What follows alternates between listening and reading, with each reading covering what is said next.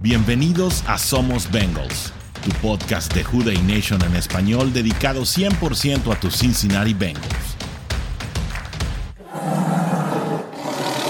Hola WDNE, ¿cómo están? Feliz año nuevo, mi nombre es Orson Hey, me da muchísimo gusto darles la más cordial las bienvenidas a su espacio Somos Bengals, ya lo saben, diseñado para toda la afición a nuestros Cincinnati Bengals de habla hispana, este podcast que fue creado para ti, que sigues a los Cincinnati Bengals y que a lo mejor hoy pues no estás en el mejor de los ánimos, que a lo mejor hoy necesitas hacer catarsis con toda la WDNE en español, para ti que pues a lo mejor te quedaste un poco desconcertado el domingo tras la derrota de tus Cincinnati Bengals contra los Kansas City Chiefs, pero no estoy solo, estoy aquí con mi buen amigo, pues el siempre fiel compañero, Oscar Varela, que también se da cita todos los martes a las 7 para estar contigo en Somos Bengals. ¿Cómo estás, Oscar? Bienvenido.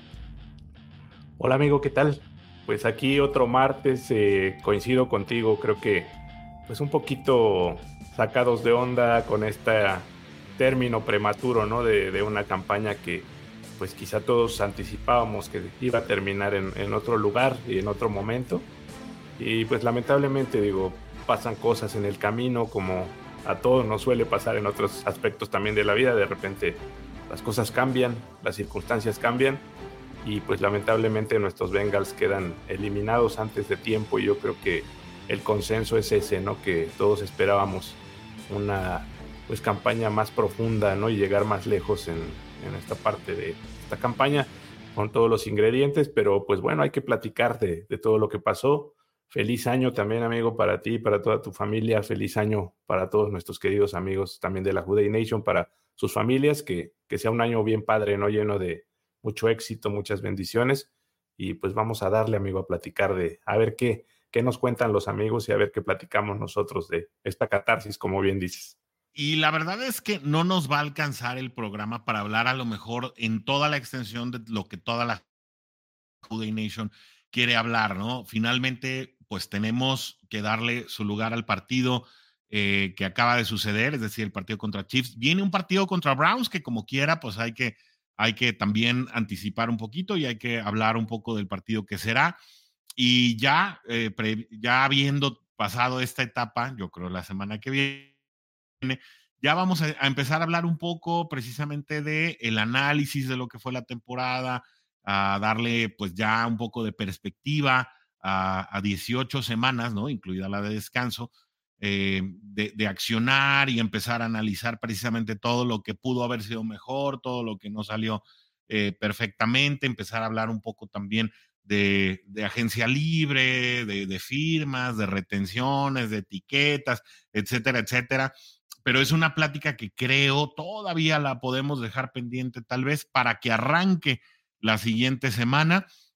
Digo, vamos a hablar de lo que la WDNE nos platique, pero traemos preparado un programa pues en el que todavía vamos a estar hablando de lo que nos queda de la temporada regular, el partido que pues acaba de pasar contra Kansas City y el partido que viene contra los Cleveland Browns, que bueno, potencialmente representa la oportunidad de que Cincinnati no se vaya 0-6 contra la división, y yo creo que ese es el enfoque principal que Zach Taylor y sus muchachos le tienen que estar dando a este encuentro. Antes que nada, Oscar, pues quiero invitar a toda la WDNE que si es la primera vez que nos están sintonizando, pues muchísimas gracias por venir. Este programa es para ustedes. Tenemos contenido en nuestro canal de YouTube prácticamente todos los días y en las redes sociales de Twitter y de Facebook, pues también otro tipo de contenido distinto está saliendo día con día. Nosotros nos conectamos a través del hashtag de confianza, el hashtag Somos Bengals, y los invitamos a que en este video nos dejen un corazoncito, que nos dejen un like, dependiendo de dónde nos estén sintonizando, y en el canal de YouTube, pues si activan la campanita, muchísimo mejor. Y estamos esperando todavía a 109 Bengals de habla hispana que se suscriban a este canal para lograr nuestra meta que nos propusimos el año pasado. Ya estamos en enero, así que pues si conoces a alguien que también le va a los Cincinnati Bengals, convéncelo de poder venir a este canal y de poder estar armando esta plática entre todos, porque pues la plática la hacemos en general, toda la WDNE en español, así que activa la campanita, suscríbete a este canal para que seamos más los Bengals de habla hispana que estamos conectados a través de nuestras redes sociales. Vamos saludando a la gente que ya llegó y que ya está obviamente bien conectada con el programa. Mi querido Oscar, Toño Zamudio ya anda por aquí y hoy se ganó el primer comentario de la noche. Hoy es el primero. Una fría noche acá en Guadalajara. Fíjate que el día arrancó, para los que estamos aquí en Guadalajara, confirmen, sí. El día arrancó no tan frío, de hecho arrancó menos frío que como había estado en estos días. Pero ya ahorita en la noche arreció, pareciera que está bajando un poco más bajo la temperatura. Así que en esta noche fría, Toño Zamudio nos dice ¡Jude! Y feliz año a todos. Saludos, feliz Toño. Año para ti. Feliz año, Toño. Un abrazo. Ya anda por aquí también puntual, como todos José los martes. Luis, hombre. Muy bien, José Luis. Dice, buenas noches, Ala. Hola, estimado panel, Jude, a toda la nación Bengals, porque aquí somos Bengals de verdad. Y él tiene razón. Así es. Asa también nos dice, creo que la línea ofensiva dejó mucho que desear. Híjole, Asa, yo ya me puse, ya platicamos Oscar y yo amistosamente de este tema el pasado domingo. Tenemos serias diferencias en esa percepción. Sí. Pero, como dice Asa, si somos Bengals hasta la muerte y eso así es verdad. Es. ¿No? Adrián Macedo dice feliz año a todos y a retomar lo bueno feliz de esta año, temporada Adrián. Y preparar para la siguiente. Medio equipo se va, eso todavía no lo sabemos, Adrián. Hay muchos agentes libres, pero nadie dijo que se van, cuidado. Pero estaremos siempre fieles. Jude. Carla Navarro también ya anda por aquí, dice Jude y somos Bengals porque siempre Bengals, viva Bengals. O sea, viva Bengals. ¿no? Creo que todavía estoy en negación. Habrá que ser resilientes y reflexionar sobre los cambios que hay que hacer en el equipo. Feliz año, Bengals, y sí, son un montón los cambios. Feliz año, Carlita. Asa dice, es un hecho que no podemos aspirar a mucho si no ganamos nuestra división. Lo que decíamos la semana pasada, ¿no? Decía Zach Taylor hace 2 años, hay que ganar la FC Norte para ganar el Super Bowl, y bueno, pues creo que el fracaso dentro de la división, pues parte ahí de lo que representó la campaña. Mira, aquí anda también Rodrigo Jiménez, dice, ánimo, hermano. Querido Rodrigo. Que no venga, pues sí, es una sacudida, porque finalmente era demasiada la confianza invertida en este equipo, tal vez un fenómeno que también le pegó al mismísimo staff de coacheo, y bueno, vimos que las cosas no siguieron, ¿no? Sí, Fabricio anda aquí también, dice Jude, y saludos a toda la Jude Nation y feliz inicio de año. Pues bueno, alguien dijo, pensemos en las bajas y la selección off-season. ¿Creen que perdamos a alguien del staff? Y usa el hashtag de confianza somos Bengals. No se ha dicho mucho, obviamente. No ha sido el lunes negro, ¿no? En el que sabes a qué equipos se quedan sin elementos de staff de coacheo. Si alguien te puedo anticipar que va a tener ofertas para ser coordinador ofensivo, y creo que las va a tomar, es Dan Pitcher, que es el entrenador de mariscales de campo. Lo hace muy bien, tiene una ética de trabajo excepcional. Sí. Busquen materiales en los que Dan Pitcher ha sido entrevistado. La verdad es que es un tipo muy, muy, muy capaz. Su trabajo habla por sí mismo. Y bueno, pues eso es lo que yo anticipo, ¿no? De Anarumo y de Callahan no anticiparía mucho, ¿no? No tuvieron un gran año, pero bueno, dejamos los comentarios aquí, le damos la bienvenida a Marco Anaya, que se ve que también tiene frío, parece que también está haciendo bastante frío por allá por Metepec. Toda la zona de Metepec y Toluca, correctamente lo dices, bastante frío, amaneciendo a 0 grados, -1, pero aquí estamos cálidamente con todo el grupo. Sí, oye, claro. Saludos, Marco. Saludos, intramuros, Marco, con chamarra, no sé si tiene bebida caliente, y se ve que se está haciendo chiquito de todos modos, ¿no? Qué impresión. Sí, ahorita ya me traen mi cafecito. Bueno, ahorita ya traemos mi cafecito. Por supuesto. Yo me lo acabé en lo que estábamos haciendo los últimos ajustes del programa. Tenía ya aquí mi descafeinado, porque si no, luego no duermo. Ya me lo acabé y ya se me enfriaron los deditos. Le decía a Oscar que hoy, pero ya en la tarde empezó a enfriar más de lo que estuvo en el día. Y raro que en Guadalajara me digas que está haciendo frío, ¿eh? Ahí como con cuántos grados sienten frío. No, bueno, frío para nosotros, ¿no? Mira. Exactamente. Sí, aquí andamos amaneciendo a 8 o 9 grados, ¿no? No, 8 o 9 grados. No, nada que ver. Y ahorita dice 17, pero yo estoy seguro que la sensación térmica es menor porque yo sí soy bueno para el frijol y tengo la nariz fría. Entonces, sí. yo estoy seguro que la sensación es otra, ¿no? Por corrientes sí de viento. Ok, mi estimado, ok, está bien. Pero bueno. Ok. 11 grados aquí en Toluca, ¿eh? 11 grados. No, pues, ¿qué te digo, no? Un poquito pero bueno, menos. finalmente, pues vámonos con el contenido del programa, y es que tus Cincinnati Bengals quedan eliminados tras caer contra los Kansas City Chiefs, creo en un resultado que se suma a la derrota contra los Pittsburgh Steelers. Creo que derrotas en partidos que se podían ganar, o por lo menos esa era la percepción que se tenía, y no sé si mucho se debió precisamente a la racha de partidos en los que Browning gana 3 partidos de manera consecutiva, y eso nos da, no sé si una falsa ilusión de lo que era este equipo de los Cincinnati Bengals, o si en estos últimos 2 partidos que eran tan determinantes para las aspiraciones de postemporada, cosas fuera del guión suceden y pues le dan traste a la campaña. Empiezo con Oscar, seguimos con Marco.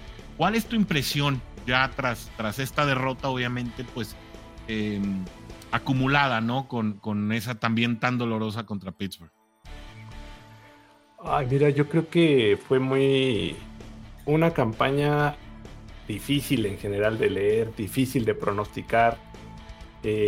Nuestro equipo dando bandazos muy marcados, ¿no? De repente caían en actuaciones pues muy malas, lamentablemente, en donde nos hacían también a nosotros ir en ese carrusel y en ese sube y baja de emociones. Yo creo que fue esta parte, ¿no? Uno como aficionado se contagia también de lo que ves. Obviamente desde fuera es otra sensación la que tienes, ¿no? Obviamente dentro del equipo hay otras circunstancias, ¿no? Y quizá ellos manejan con más serenidad o con más calma ir y venir, ¿no? De repente de perder juegos, de ganar juegos, pero desde fuera era muy complicada la campaña, ¿no? Yo creo que se tornó en una campaña tortuosa, una campaña difícil de ver, difícil de llevar, porque como bien platicábamos, creo que las expectativas estaban puestas en otro lado finalmente, ¿no? Y no había por qué no tenerlas. Digo, finalmente creo que el núcleo de jugadores está, el talento está, la cohesión del equipo se venía viendo. Lamentablemente pues se suceden muchas cosas, ¿no? Empezando desde esa lesión de Joe Burrow, ¿no? Que yo creo que desde ahí parte toda esta situación tan compleja. Se sale quizá de las manos de repente la situación, no se supo quizá cómo manejar bien a bien, o se impuso el deseo quizá más de, por ejemplo, de Joe Burrow, de querer estar ahí, ¿no? De mostrar su liderazgo, y de repente pues quizá no hubo quien le frenara las riendas a tiempo, ¿no? Y tomar otras decisiones, ¿no?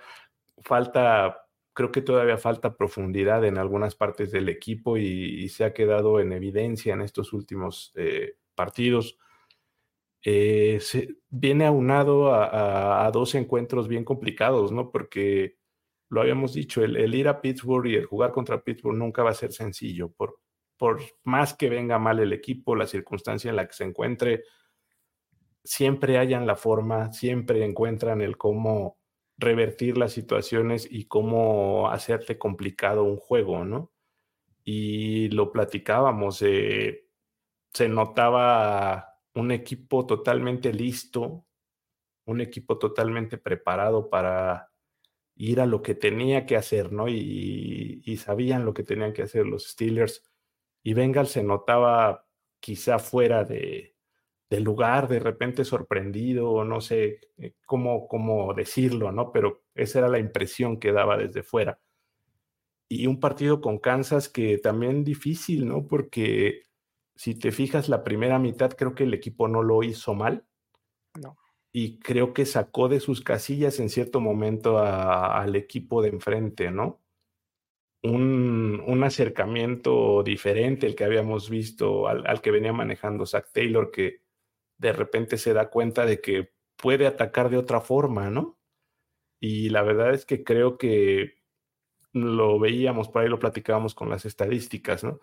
Corrieron 24 veces, solamente en la primera mitad se corrieron 24 veces, que es el máximo histórico en lo que lleva Zach Taylor con el equipo. Nunca había corrido más, ¿eh? Nunca, este es el máximo.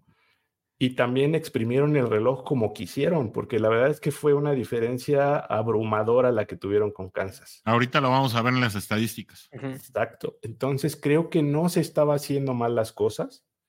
Creo que el script estaba bien planeado. Faltan por ahí algunas jugadas que lamentablemente es complicado el pensar que por una o dos decisiones se te venga abajo todo un plan. Y creo que de repente fue lo que pasó con nuestros Bengals, ¿no? Que en su momento ciertas oportunidades no se tomaron o no se supieron cómo atacar y lamentablemente esto te echó por la borda un plan de juego que obviamente creo que en la segunda mitad se notó el cambio que hizo Kansas, los ajustes que hizo Kansas, y lamentablemente Cincinnati no supo cómo reaccionar ante esos ajustes, no supo cómo hacerlo, y hay jugadas muy puntuales donde lamentablemente pues ese síndrome creo que se tuvo toda la campaña. El poder otorgar jugadas grandes te cuesta muchísimo, y creo que a Bengals le costó varios partidos el hecho de entregar pases muy largos o carreras muy largas, ¿no? Entonces siempre nos fuimos, creo que analizando el lado ofensivo, y pocos fueron los que por ahí pusieron el dedo y señalaron a la defensiva, ¿no? Creo que ustedes lo hicieron en algún momento, amigos, pero todo se iba, siempre se cargaba del lado ofensivo, es que no está funcionando, y de repente la defensiva no fue la misma a la que nos tenía acostumbrada, y yo no sé si a Narumo sus bonos bajen, afortunado o desafortunadamente, como para tomar el puesto de un coach, ¿no? Entonces, creo que esto es lo que sucedió a mi punto de vista. No sé ustedes qué opinen. Excelente comentario y coincido contigo, Oscar. La temporada fue un sube y baja de emociones. Y así como sube y baja de emociones, las críticas también iban de acuerdo a si el equipo estaba en racha ganadora o estaba en racha perdedora. Cuando Zach Taylor empieza a ganar partidos en esta temporada, hasta candidato a coach del año si los Bengals pasaban a postemporada. Cuando los Bengals pierden o entran en esa racha perdedora, es lo peor, y todo el mundo empieza a cuchillar y a tirarle piedras a Zach Taylor. Yo creo que ni lo uno ni lo otro. Creo que debemos de mantener esa objetividad. Yo creo que Zach Taylor finalmente va a seguir ahí como coach. Eso fírmalo. Eso estamos seguros que eso no es digo, es que siempre está la controversia. Sí. Si Lou Aránumo pudiera ser el candidato a sustituir a Zach Taylor. Conociendo la historia de la franquicia, simplemente lo veo difícil. Yo veo más fácil que Lou Aránumo saliera de la institución para ser coach en otro equipo. Pero yo dudo que pudieran dejar ir a Zach Taylor. Ahora, insisto, somos muy diametralmente opuestos con nuestras críticas. Si gana, lo mejor. Si pierde, es un mal coach y sus decisiones. Y obviamente que en este último partido, y lo comentábamos en el chat, sí había decisiones que podían haber pesado. Yo creo que la más controversial va a ser la 4ª que se jugaron en el tercer cuarto, que en lugar de tomar esos 3 puntos deciden ir por la tendencia, quizá como venía esa serie ofensiva. Yo creo que obviamente confiaron que podían conseguir la jugada. No sé, se me hizo muy... yo cuando vi que se le iban a jugar, yo dije ¡no! Sí grité ¡no! Me troné las uñas y sí, la jugada fue un fracaso. Yo creo que todos nos llevamos la desilusión ahí. Pero yo creo que fue en un momento muy, muy importante del partido. Luz y sombra a nuestro equipo este domingo, digo, de ir un partido prácticamente perfecto, dominando prácticamente el marcador, dominando las estadísticas, el tiempo de posesión, las jugadas, las yardas, todo estaba en favor de los Bengals. Pero resulta que viene el medio tiempo y los Chiefs hacen los ajustes defensivos y a ellos les da resultado, porque nuestro equipo estaba jugando bien, como ustedes lo mencionan, por carrera, y estaba mandando la mayoría de los pases, la mayoría de los pases que lanzaba Browning, están yendo a las alas cerradas. Lo captaron perfectamente bien y posteriormente... Y mandaban paquetes de 2 alas, perdón, Marco. Sí. Muy seguido. Exactamente. No vimos mucho a Jamar Chase, no vimos mucho en ese partido a T. Higgins. De hecho, hubo un momento donde estaba todavía en las diagonales. Parecía que se había salido tocado. Regresa en el tercer cuarto, pero realmente este partido no vimos mucho a los receptores. Vimos las jugadas con Drew Sample, y yo creo que fue el mejor ala cerrada. Digo, no vi cuántas yardas acumuló, pero creo que Drew Sample da un buen partido. Y Hudson, ¿no? Tanner Hudson. Y Hudson también, entre los dos. Pero desgraciadamente luz y sombra. Lo mismo, yo creo que en este partido resumimos lo que fue la temporada. Un sube y baja de emociones, de estar arriba y jugar por nota los 2 primeros cuartos, a jugar pésimo, como jugamos muchos partidos en la temporada. Los partidos que perdíamos los perdíamos de esa forma, los perdíamos estrepitosamente, y así nos vimos en la segunda mitad. Desafortunadamente nuestro equipo queda eliminado. Obviamente todos nos sentimos con esa sensación de tristeza, de pensar que se podía haber conseguido algo más. Pero desafortunadamente no nos alcanzó para poder llegar.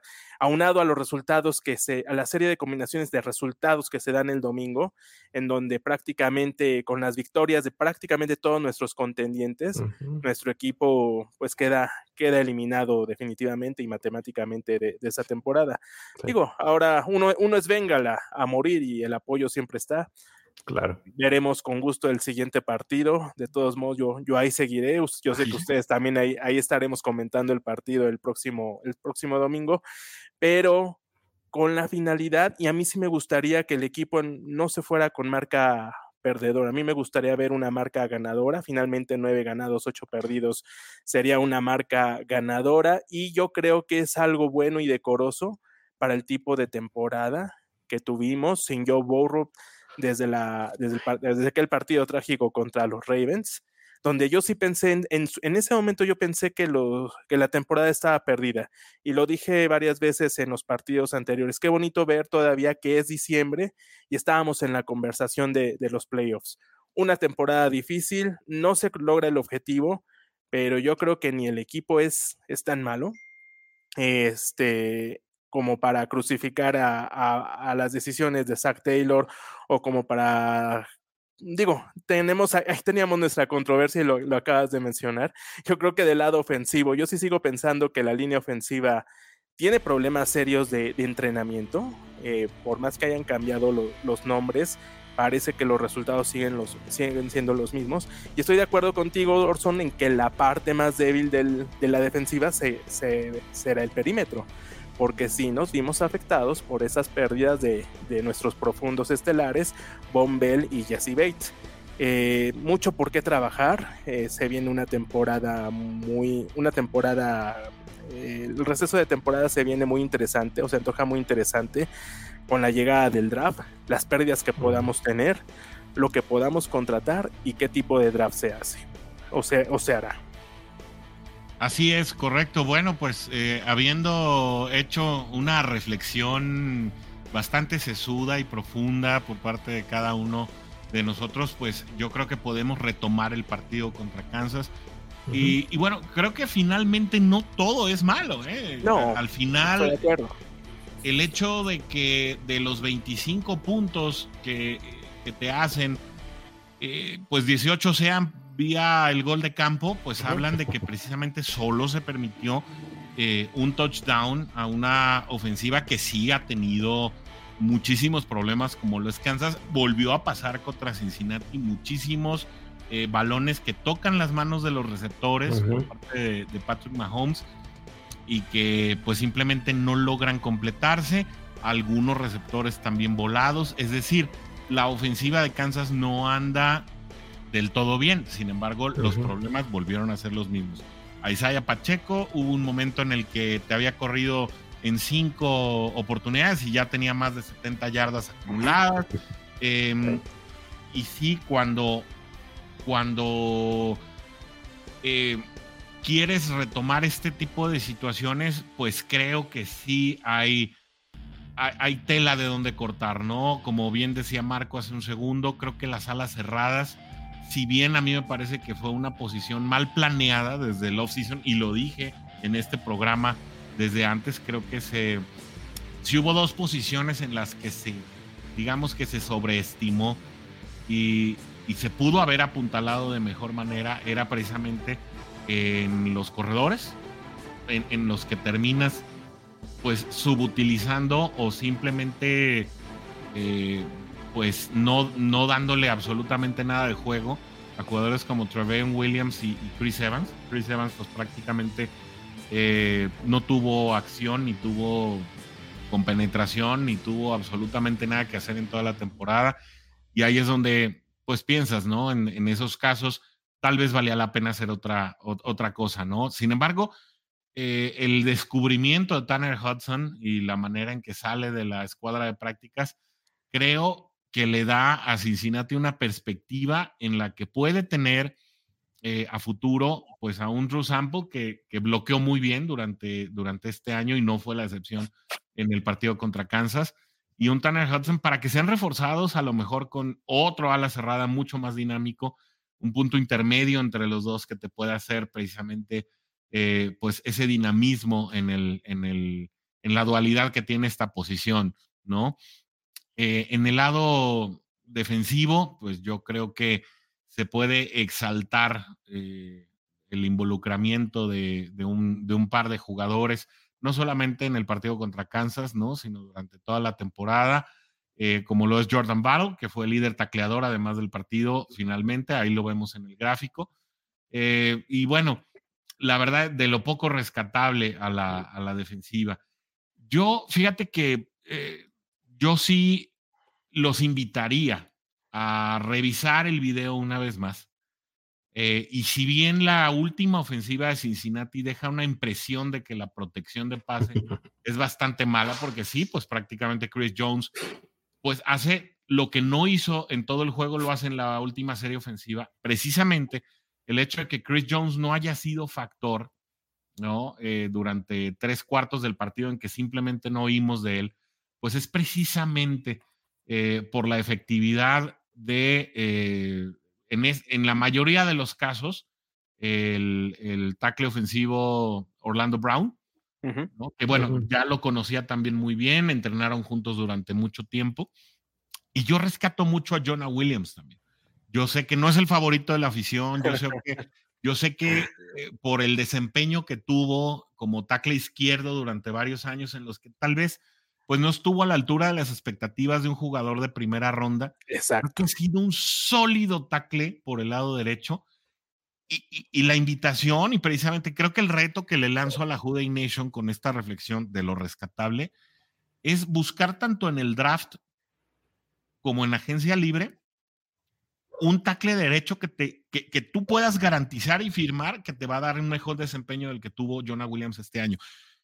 Clean pockets, ¿no? O bolsillos limpios, nunca los vas a tener en un partido a menos de que estés jugando contra una línea defensiva de primaria. O sea, que se te rompa el bolsillo es lo más natural en esta NFL. Siempre va a haber un jugador disruptor. Siempre queremos que esté el Trey Hendrickson, el Sam Hubbard, el que tú quieras de parte de nuestros Cincinnati Bengals, pero sacrificamos, ¿no?, a la línea ofensiva cuando pues el disruptor está del otro lado, y la verdad es que las condiciones de juego de la NFL el día de hoy se prestan mucho más al atleticismo, a la fuerza y obviamente a la astucia, a los esquemas de la línea defensiva. La línea ofensiva normalmente juega en desventaja por las distintas situaciones que pueden sucederse desde la defensiva, llámense blitzes, llámense señuelos, es decir, situaciones que se salen del guión y que la línea ofensiva tiene que resolver en un segundo, y que lo más seguro es que en 2 o 3 ocasiones en el encuentro te sucedan. Entiendo, claro. Fueron 6 capturas, me queda 6. Muy claro. Fueron 6 capturas en todo el partido las que permitió Cincinnati. Sin embargo, no siempre la captura es culpa de la línea ofensiva. Muchas veces del quarterback que alarga la jugada. Hubo una jugada que no termina en captura y casi termina en captura, pero que Jake Browning tomó creo que 8 o 9 segundos en lanzar el balón. Fue un pase incompleto. Al final es una jugada que no cuentan las estadísticas, pero estuvieron a nada de llegarle por la espalda precisamente por los 3 segundos que se tardó en cuadrarse y lanzar.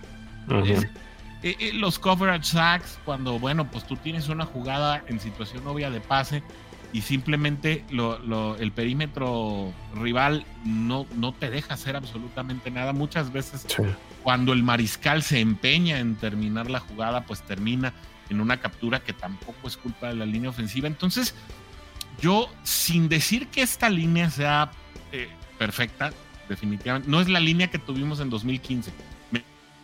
Me queda clarísimo. Pero es la mejor que tenemos desde 2016. Si acaso, más que a los nombres, yo cuestionaría ya al sistema de Frank Pollack. Por supuesto. Creo que eso es lo que Zach Taylor debe ver mucho hacia adelante. Sin embargo, bueno, esos son mis rescatables, mientras la WDNE puede ver las estadísticas que pues ya poco juegan, ¿no? De un equipo que, como dijeron ustedes, jugó muy bien la primera mitad y desapareció en la segunda, y ese fue uno de los males endémicos de este equipo durante toda la temporada. Pero dejemos lo negativo para después, sigamos en lo rescatable, veamos cuál es la opinión de ustedes. Pues mira, yo lo rescatable creo que el ver que Zach Taylor se da cuenta de que puede implementar un ataque terrestre o otro tipo de ataque que no tenga que depender de un Jamar Chase, de un T. Higgins, de un Tyler Boyd, creo que es importante, ¿no? Creo que el hecho de utilizar más a las alas cerradas, creo que fue importante. El hecho de darle la bola un poco más a los corredores, sin que el ataque haya explotado lamentablemente, ¿no? El ataque terrestre sigue faltando que explote a como pudiera ser, y sin embargo Mixon está cerca de llegar a las 1000 yardas, ¿no? Con todo y todo, una campaña de 1000 yardas no es despreciable, ¿no? Para un corredor. ¿Qué otra cosa rescatable? Pues yo me quedo con Trey Hendrickson, ¿no? Yo creo que el hecho de estar peleando el liderato de sacks en la temporada, de estar empatado en el primer lugar en este momento con TJ Watt, con 17 capturas, sigue imponiendo récord de la franquicia, lleva ya 39 capturas con nuestros Bengals.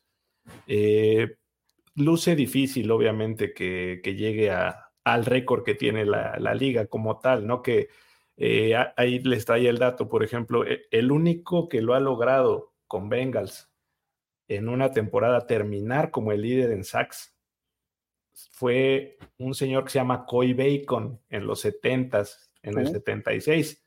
De hecho, por aquí les tengo la tarjetita, justo es de él, justo la tenemos por aquí. Pero fíjate qué curioso, tiene el récord de 21.5 capturas en esa temporada. Lamentablemente no son reconocidas, amigo. Porque ¿sabes qué pasa? Sí, es una temporada más corta, como bien dices, aparte. Mucho valor eso tiene, ¿no? Porque eran de 14 juegos en ese entonces. Pero las estadísticas del 60 hasta el 81 no son reconocidas, lamentablemente, por la NFL. Entonces, por ejemplo, el récord actual es de 22.5 y justo lo tiene TJ Watt, que apenas hace un par de temporadas lo empató con Michael Strahan, un jugador por ahí de los Giants, que también otro fuera de serie, ¿no? Dolorosas, sí. Exacto. El récord que no es oficial, por ejemplo, es de un jugador que se llama Al Baker, de los Detroit Lions, que tiene 23, pero lamentablemente no es reconocido por la liga esa estadística, ¿no? Y si nos vamos también a esa como parte... Todos los récords de los Lions fueron antes. Lamentablemente, lo único es Barry Sanders, creo, ¿no? Por ejemplo, Deacon Jones es otro monstruo, también un defensivo por allá de los 70s y 60s. Él tiene el récord de haber ganado cinco veces el líder en sacks de la liga, y lo hace en 6 años. Prácticamente son casi 5 años seguidos en los que los logra. Lamentablemente no es reconocido, ¿no? Pero a mí me gustaría exaltar lo que está haciendo Hendrickson. Creo que es algo de lo más rescatable que tenemos. un jugador que pues quizá en su momento no llegó con tanto cartel, o teníamos también ciertas pues como escepticismo quizá de cuando llegó, ¿no? Y sin embargo lo ha hecho bastante bien, ya está prácticamente a nada de alcanzar el 6º lugar histórico en este rubro, y lo ha hecho en prácticamente 2-3 campañas, ¿no? Entonces creo que es un elemento bastante valioso que habrá que cuidarlo. Quisiera aprovechar para hacer una fe de ratas por ahí que platicábamos, amigo, porque yo lo tenía con una racha de 10 juegos consecutivos con sack. Lo correcto es que lleva 8 juegos consecutivos con un sack al menos, pero sí en la temporada, de los juegos que llevamos hasta ahora, de los 16, en 14 ha tenido al menos una media captura. Entonces te habla de lo que vale este jugador, y creo que es de lo más rescatable sin duda. Quisiera retomar un poquito el punto de que hablábamos de la línea ofensiva, porque fue un tema un poquito álgido que tuvimos justamente el fin de semana, porque estábamos contrapunteados en ciertas situaciones, ¿no? Sí. Y yo sí coincido con Orson, obviamente, en que sí, la línea ofensiva nada que ver con lo que hemos tenido en años anteriores. Lo decíamos, imagínate, con la línea tan parchada y tan mala que tuvimos en el 2021, el hecho de haber llegado al Super Bowl, creo que fue un logro impresionante. Si recordamos, nada que ver con los hombres que estaban ahí. En su momento creo que... Bueno, sí. Perdón, Oscar, de esa temporada en la que hablas, en el partido contra Tennessee hubo más capturas salvajes a nuestro mariscal de campo que en todo este año. Digo, nomás, claro. Pongamos ahí ese dato en perspectiva. Pero ¿sabes qué? Creo que, bueno, Pollack supo sacar lo mejor de esos jugadores que pues tenían pues quizá capacidades o talento menor al que tenemos en este entonces. Creo que en ese momento fue loable lo que hizo Frank Pollack y lo que hizo Joe Burrow, ¿no? No se nos olvide quién estaba en los controles en ese entonces, y yo creo que muchas veces su talento nos libró de derrotas que pudieron haber venido por esos sacks. Ahorita está Jake Browning. No queremos decir que sea el peor mariscal de la liga ni nada, ¿no? Pero finalmente por algo es un quarterback reserva y creo que le cuesta trabajo.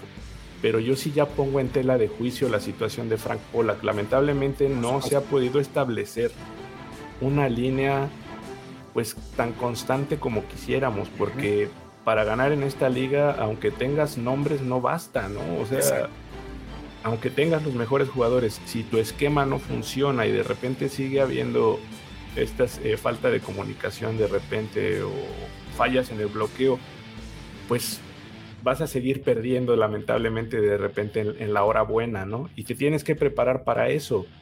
Como bien dices, amigo Orson, la liga es pues defense friendly, por así decirle, ¿no?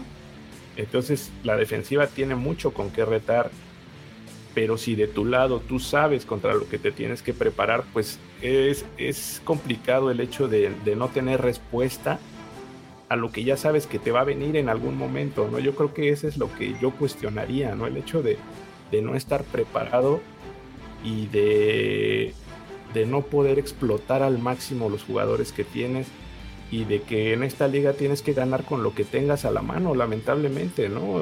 Tienes que sobreponerte a lesiones, a malos juegos, arbitrajes muy cuestionables que hemos estado viendo últimamente. Yo creo que todo eso tienes que prepararte para enfrentarlo, y a mí es lo que me sigue faltando, yo creo, con Bengals, el hecho de estar más preparado para estas situaciones.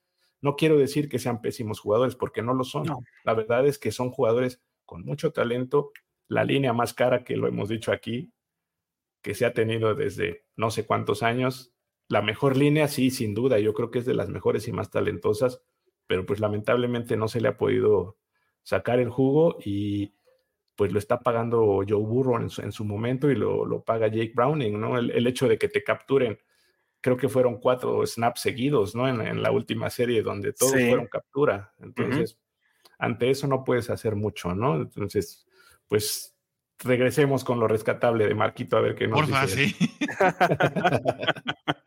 Coincido contigo, amigo, de todos modos. Lo más rescatable para mí, Jake Browning. El hecho de tener un quarterback suplente confiable Yo creo que es lo más rescatable de esta temporada. Si bien muchos, insisto, cuando se lesiona Burrow y pensamos que la temporada podía tener su punto final a partir de ese momento, Jack Browning lo hace bien. Es una agradable sorpresa. No podemos olvidarnos de eso porque finalmente es la posición del quarterback la que nos mantuvo con vida por más partidos. Estar hablando de que se venció a Jacksonville en propio Jacksonville cuando muchos pensábamos que nos iban a barrer en Jacksonville. Yo creo que ahí es donde Jack Browning es donde empieza a demostrar esas habilidades. Siempre es una incógnita el quarterback suplente. Yo creo que siempre, nunca sabes, y no habíamos visto jugar a Jack Browning más que en pretemporada. Realmente no sabíamos lo que traía. ¿Y por qué menciono que es también importante? Porque los comentaristas estaban diciendo que Jack Browning iba a estar en la mira de muchos equipos de la NFL la próxima temporada. Al tener un contrato todavía de agente libre restricto, con restricciones, solamente que los Bengals decidan sacarlo del esquema, cosa que no creo que ocurra ante esta sorpresa.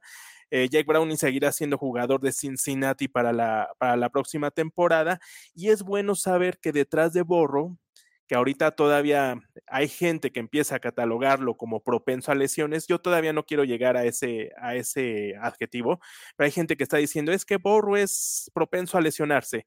No sé, no lo creo. Yo todavía no lo veo así, o que es el próximo Andrew Luck. Ya todos sabemos cómo terminó la historia de Andrew Luck. Tampoco lo veo de esa forma. Yo veo más habilidad, veo más liderazgo, mejores cualidades en Burrow que en el mismo Andrew Luck. Pero de todas estas cosas que se dicen en medio de la liga, el descubrimiento de Jake Browning y saber que tienes un buen mariscal reserva detrás de tu quarterback titular, que es Joe Burrow, que eso nadie lo pone en tela de juicio, es tener confiabilidad, y era necesario saber hasta dónde podíamos llegar con este quarterback. Yo no achacaría solamente al desempeño de Browning. Yo creo que el equipo tuvo varios déficits en varias zonas. Lo que tú mencionas, Orson, el perímetro, desgraciadamente permitiendo las jugadas grandes. Eso nos dio mucho al traste. No nos repusimos en agencia libre de las pérdidas que tuvimos. Pero Jack Browning para mí sería lo más rescatable a la ofensiva, obviamente. El valor de nuestros receptores está probado. A mí lo que me preocupa es la agencia libre, donde pueda terminar Tyler Boyd, donde pueda terminar Higgins. Yo quisiera que siguieran en el equipo. Yo creo que todos quisiéramos que este extraordinario trío de receptores permanecieran en el equipo, lo cual, insisto, la calidad de estos tres no está en tela de juicio, pero es una calidad que ya viene probada desde hace varias temporadas. Tyler Boyd está con nosotros desde 2016. Es de lo rescatable que dejó Marvin Lewis todavía como coach. Y T. Higgins, con esas habilidades pudiera ser receptor número 1 en cualquier otro equipo, y creo, desgraciadamente no pudiera terminar así por medio de la agencia libre. Ojalá no. Todos quisiéramos ver a este trío de receptores, insisto, pero al menos ahí no estaba el cuestionamiento. Lo rescatable, insisto, para mí sería Jake Browning a la ofensiva, y obviamente el tema de que ya lo has abordado bien, Oscar, el tema de Trey Hendrickson a la defensiva. Qué bueno estar hablando de un defensivo que está compitiendo al tú por tú con TJ Watt en esta temporada por el liderato de capturas de mariscal de campo.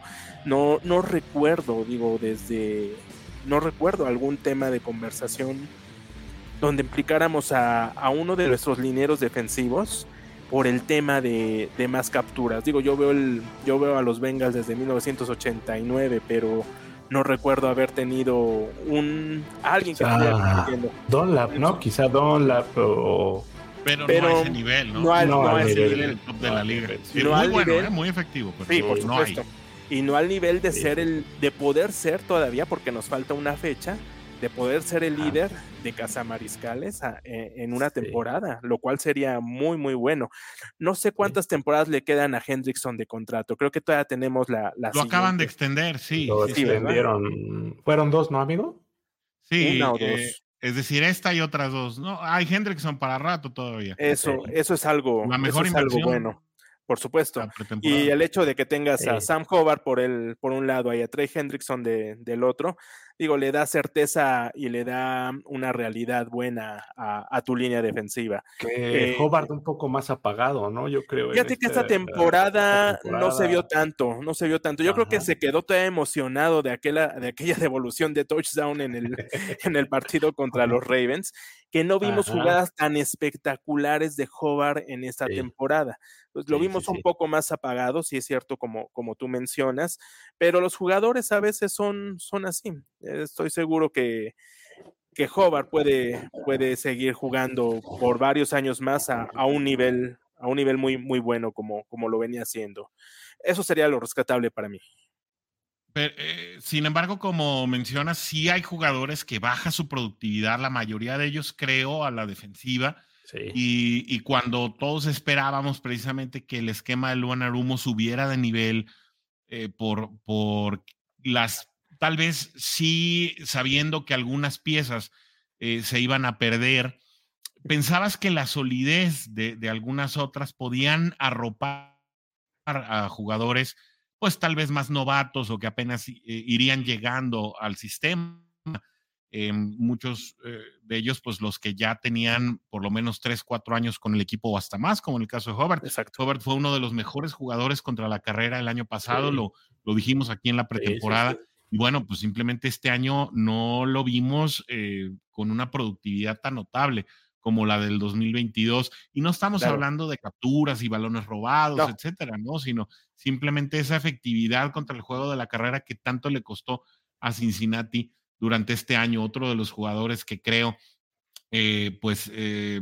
no fue tan productivo como en otras ocasiones fue Jermaine Pratt, ¿no? La primera. Sin duda. Sí, la primera, digamos, el primer bombazo en cuanto a contrataciones de esta temporada, cuando todos esperábamos que saliera. Creo que mucho tiene que ver precisamente el hecho de que se perdiera Von Bell, ya sabiendo que Jesse Bates, pues obviamente se iba a arreglar con cualquier otro equipo que no se llamara Bengals.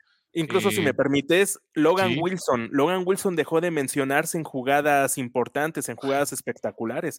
También bajó mucho la producción en cuanto a tacleadas.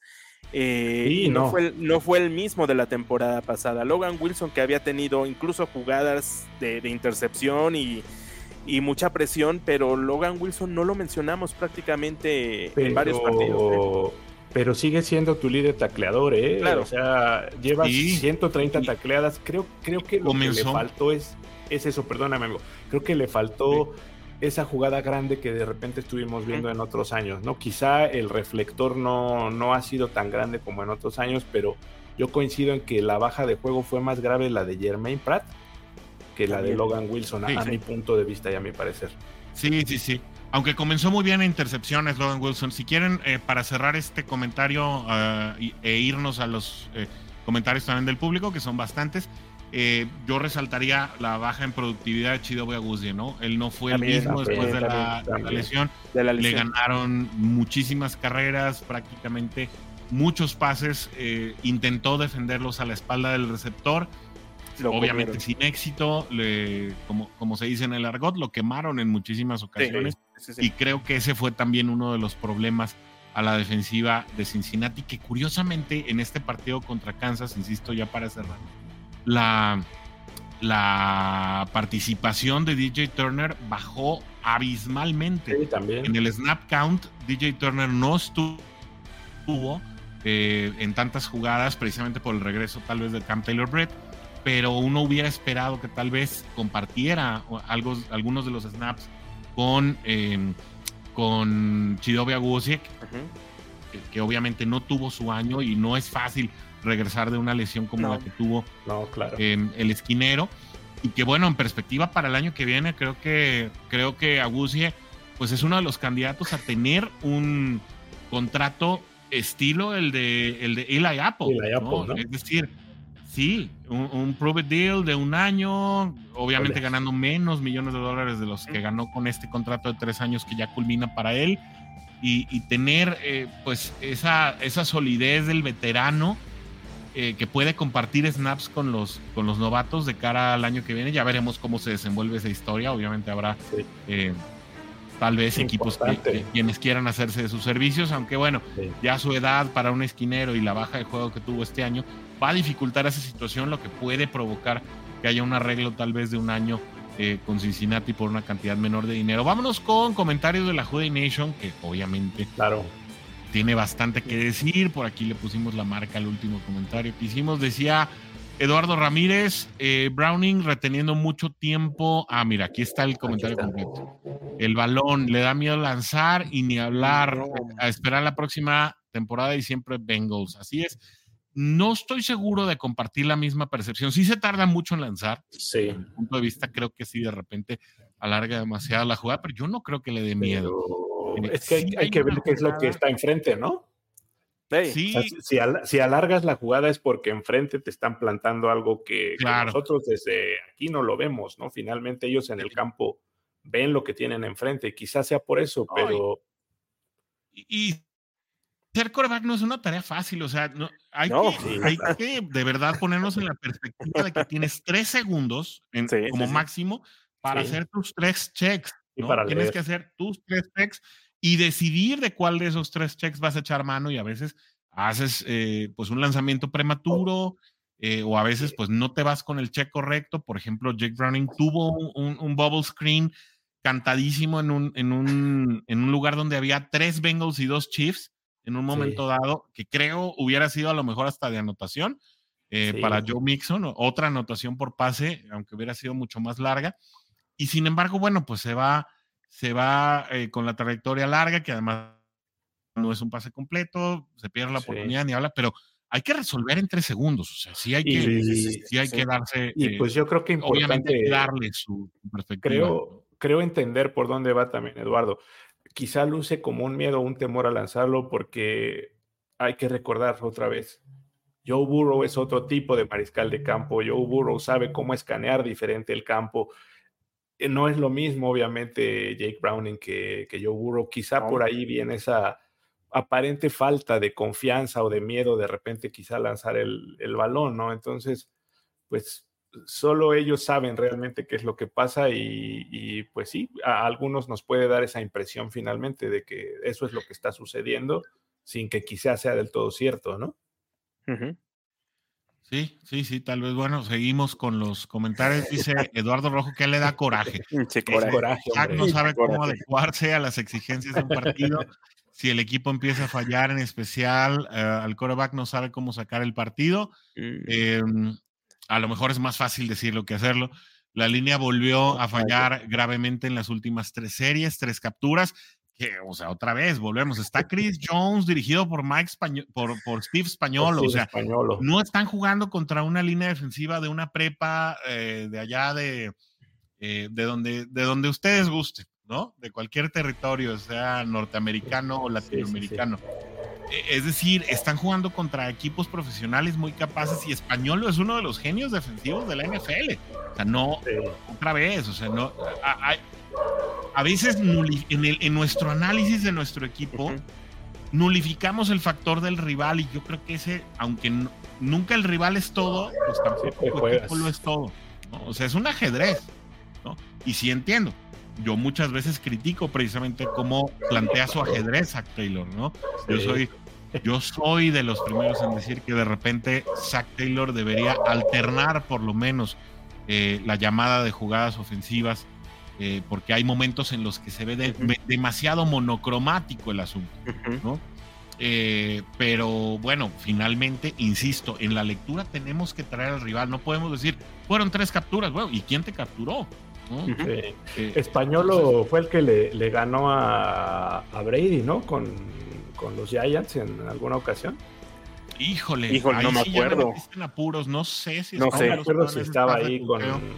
Me acuerdo que estaba con los Giants en algún momento, pero no recuerdo si en esa época. Y la verdad, sí, es una tarea para ti. Es una tarea apta para la buscaremos. No, pero sí, como bien dices, enfrente hay alguien. Sí, claro. Enfrente hay más jugadores, y sí, claro, es desesperante, y lo entiendo perfectamente. Yo también me saca de mis casillas cuando te capturan 4 veces seguidas. Obviamente dices, hombre, ¿qué está pasando, no? Claro, yo también le golpeo el sillón, y claro que me pongo todos colores. Claro. Mira, interesante lo que dice también, lamento decirlo, pero esta gran generación de jugadores se está diluyendo. Creo que todos sabemos que la ventana de nuestros Bengals de cuando llegaron al Super Bowl se va haciendo más pequeña conforme van pasando las temporadas. Difícil mantener la misma base de jugadores, las pérdidas por agencia libre, es muy muy difícil, pero yo no compartiría el hecho de que sí, si bien esta generación podemos tener pérdidas por agencia libre, que no sea capaz de reconstruirse el equipo en las siguientes temporadas. Tenemos un gran líder, Joe Burrow es un quarterback de altísimo nivel. Y él te mantiene la ventana abierta. Exactamente. Mientras siga Joe Burrow y tenga temporada sana, que es algo muy parecido que le pasa a Ravens. A Ravens, ¿cuántas veces no los han crucificado? Quieren correr a este coach, Harbaugh, exactamente, que ya lleva muchas temporadas, que no ha hecho nada. Pero reconstrúyele el equipo alrededor de Lamar Jackson. De Lamar Jackson, exactamente, perdónenme. Y estamos teniendo una buenísima temporada, estamos viendo una muy buena temporada por parte de los Ravens. Creo que algo parecido puede pasar en Cincinnati. Yo estoy seguro que este equipo va a resurgir.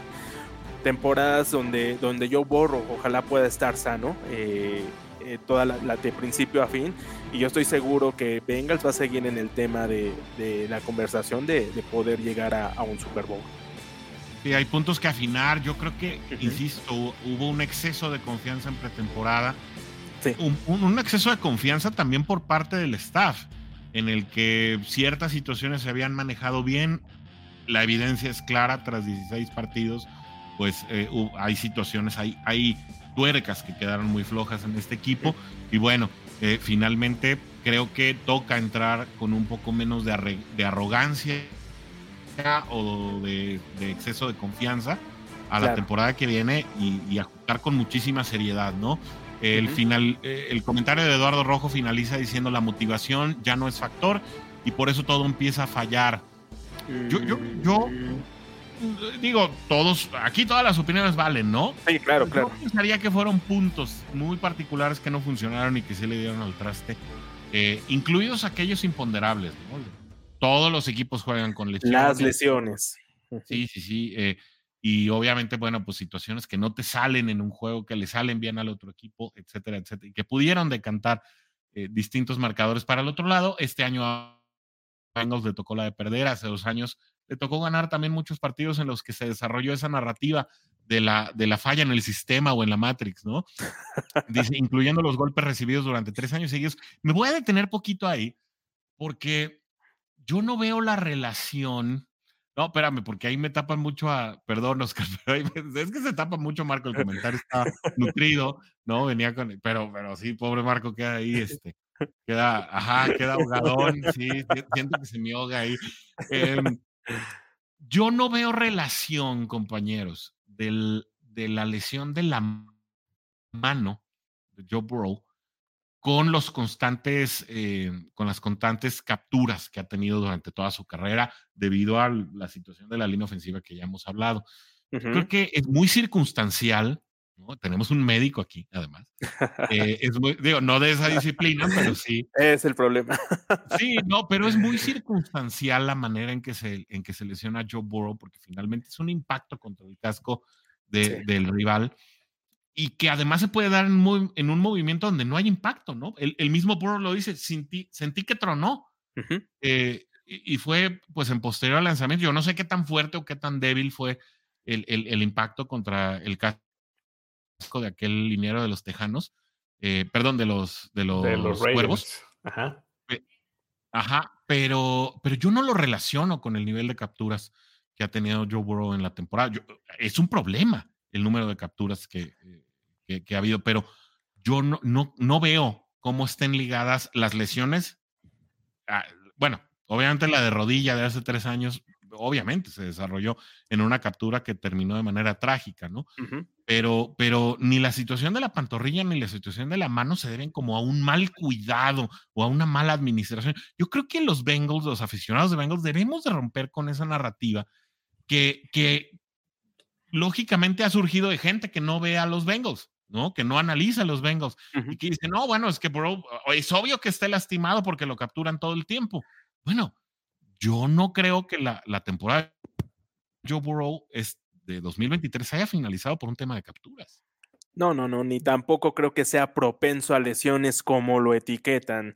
Y el Andrew Luck número 2 tampoco tampoco lo veo así. No lo veo así. Hay que Pero romper eso, seguido, creo yo. incluso los comentaristas empiezan a mencionar ese tipo de adjetivos que yo no estoy para nada de acuerdo con ellos. Yo no lo veo de esa forma. Yo creo que van a tener que tomar, eso sí, con mucha seriedad esta parte o esta rescisión de temporada y abordar muy bien la pretemporada. Mucho se le ha criticado a Taylor que a veces, y eso sí es cierto, como que empezamos o despegamos tarde. Los Bengals empiezan a ganar Eso sí. prácticamente hasta octubre o noviembre. No sé por qué no podemos tener un septiembre con triunfos saludables.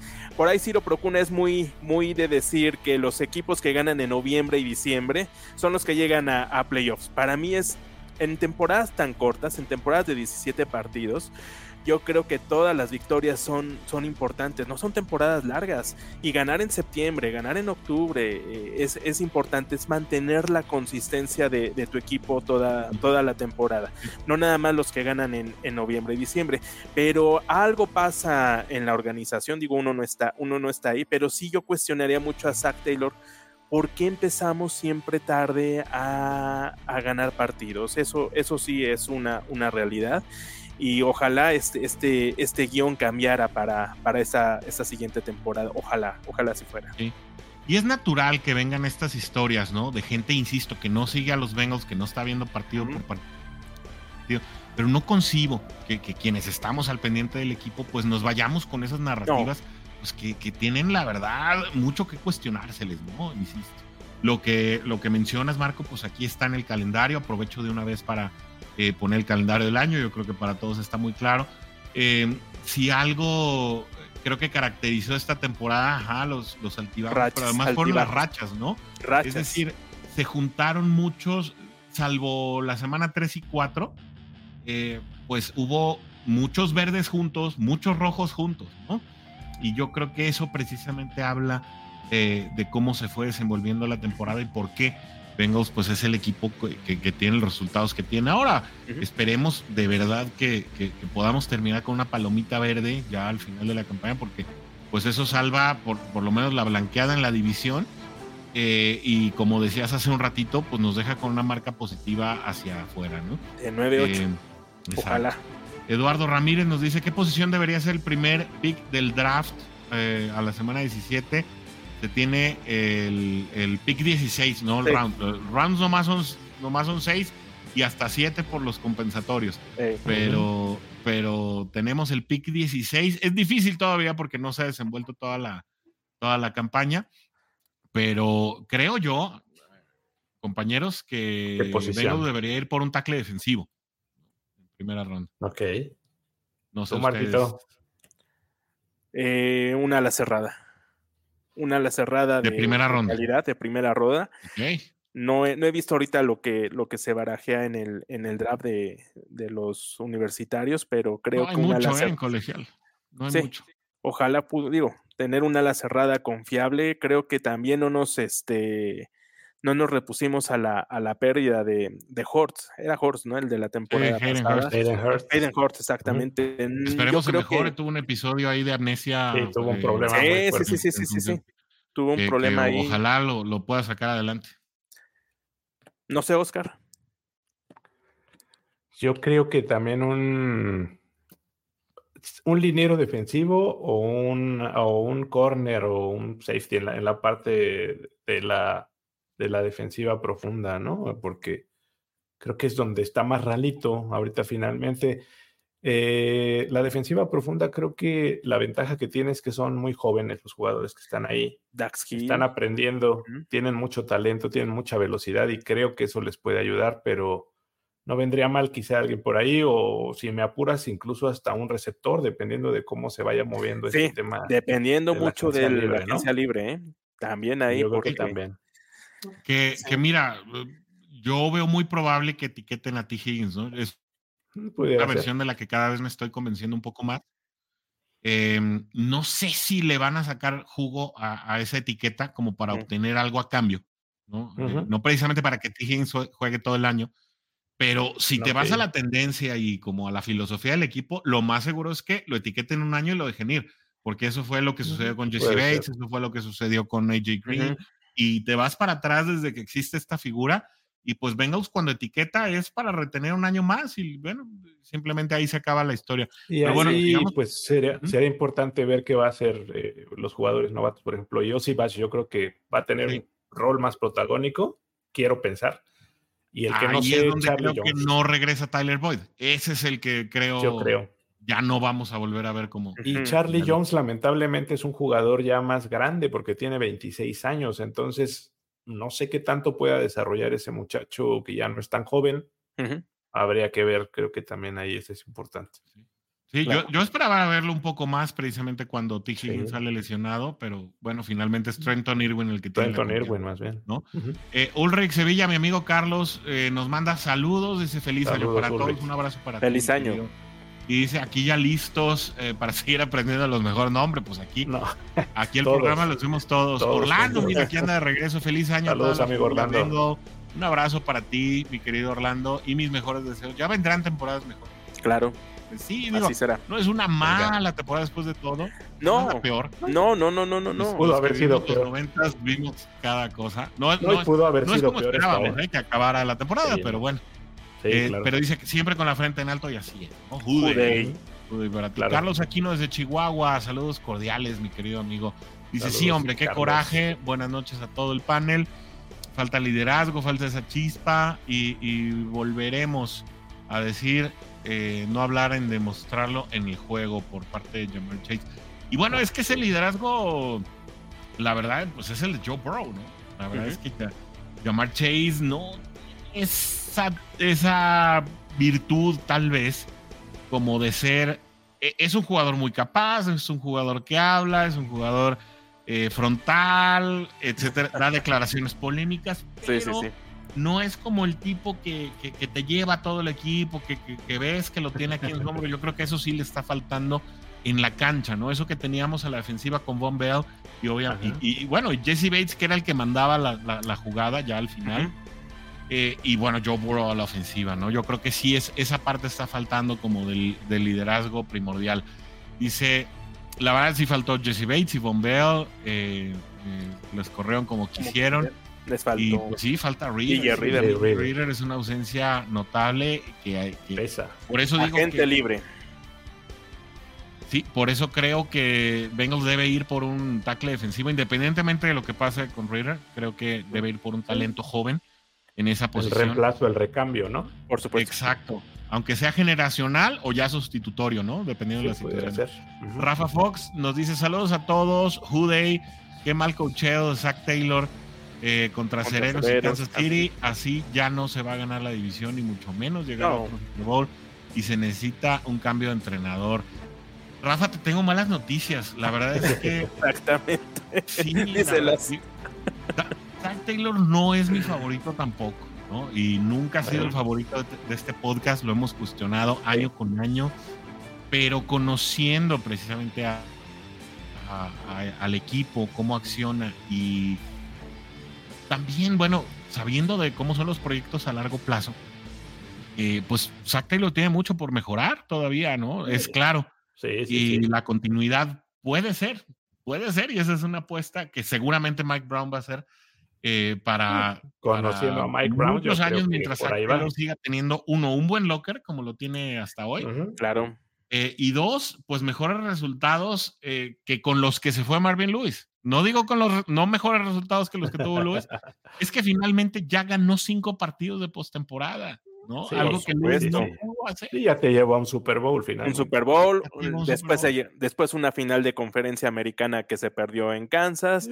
Y si esta temporada termina con 9-8, no hay muchos argumentos para sacar a Zach Taylor. No, y tiene lo que platicábamos, más allá de lo estratégico, tiene el manejo del equipo. Sabe cómo motivar a los jugadores. Sí, tiene un fabuloso locker. Y eso todo el mundo es muy lo nota y lo resalta, ¿no? Y eso va a valer mucho. ¿no? Porque es parte mientras de no se rompa, Exacto. creo que ese núcleo y esa unidad, creo que Exacto. pues va a seguir ahí también Zach Taylor. Y pues sí, vamos a seguir cuestionando esas jugadas de repente raras, ¿no? Sí, Y raras. esperemos que cambie y esperemos que se adapte también él al cambio, ¿no? Y ceda un poquito en su forma de coacheo también. Exacto. Dice Fabricio, creo que sí bajó el desempeño de la defensiva, pero creo la ofensiva estuvo limitada toda la temporada. Creo que se notó Claro, más sí, la sí, falta sí. de ofensiva que la baja de la defensiva. Parte Pues de todo. Ay. parte de todo, porque si hablamos de la lesión de Joe Burrow y cómo inicia, desde ahí Sí. teníamos un hándicap en contra. Desde Sí, ahí pues Pero salió. Burrow la defensiva nunca estuvo logró al sellar un partido, 100. ¿no? Sí, no. Sí, No, Salvo lo que con venía Seattle, ¿no? haciendo. Sí, creo que fue con Seattle contra el que se Con vio mejor la defensiva. Seattle, con Arizona, Arizona, que no era tan Arizona, complicado, que Con ya le Arizona ganó también. a Águilas, ¿no? contra Es que Buffalo. Burrow. Con Sí, Buffalo se vio bien. Buffalo, contra Sí, San jugó bien. Francisco y Con San contra Con San Francisco. Francisco. Yo creo que las victorias Sí. de más valor fueron ganar en San Francisco y Ujú. todavía Sí. ganar en Buffalo en ese domingo por la noche. Mira, El equipo estaba en efervescencia. Ahí era cuando voy a estaba quitar en su poquito el máximo punto. comentario. Sí, sí, adelante. Todo estaba Los bien. Es que hasta partidos Joe que se Burrow ganan, estaba en su mejor momento, ¿no? Sí, sí, por mira, Creo supuesto. los que en partidos que esa se parte ganan son media. partidos en los que la defensiva lo hace bien, También. ¿no? Se te cae la defensiva Sí. y termina en derrota. Ujú. Pero te digo, Burrow estaba en su momento bueno, creo que estuvo en ese span entre la semana 6, la semana 9 fue donde estuvo, creo que en su máximo, ¿no? Ujú. Creo que fue donde Sí, alcanzó su sí, en su máxima tope de forma este año. Ujú. y lamentablemente pues ese juego con Tejanos creo que costó mucho y dolió mucho Sí. y se pudo haber ganado lamentablemente ese pase ahí con Tyler Boyd que se cae, pero se Exacto. pudo haber ganado. Hijo. Y ese juego creo que cambió mucho a la temporada. Ese partido yo es de los que creo que cambiaron más toda la configuración. Lo que pasa es que ese partido, si no mal recuerdas, empiezan bien, pero pasa un segundo cuarto y un tercer cuarto prácticamente desaparecidos. No pasó Quieren nada. rescatar el partido en el cuarto, lo hacen bien, alcanzan, pero ya no lo suficiente como para poner los puntos en el marcador. Y ese pase que dejó ir Tyler Boyd, digo, mucha gente lo crucificó. Yo creo que Tyler Boyd ha dado magníficas actuaciones como para quemarlo. Digo, sí lo dejó ir, pero finalmente la defensiva no puede frenar el ataque de CJ Stroud y de los Tejanos y le permiten avanzar notablemente al grado de ponerlos a distancia de gol de campo y con eso ganan.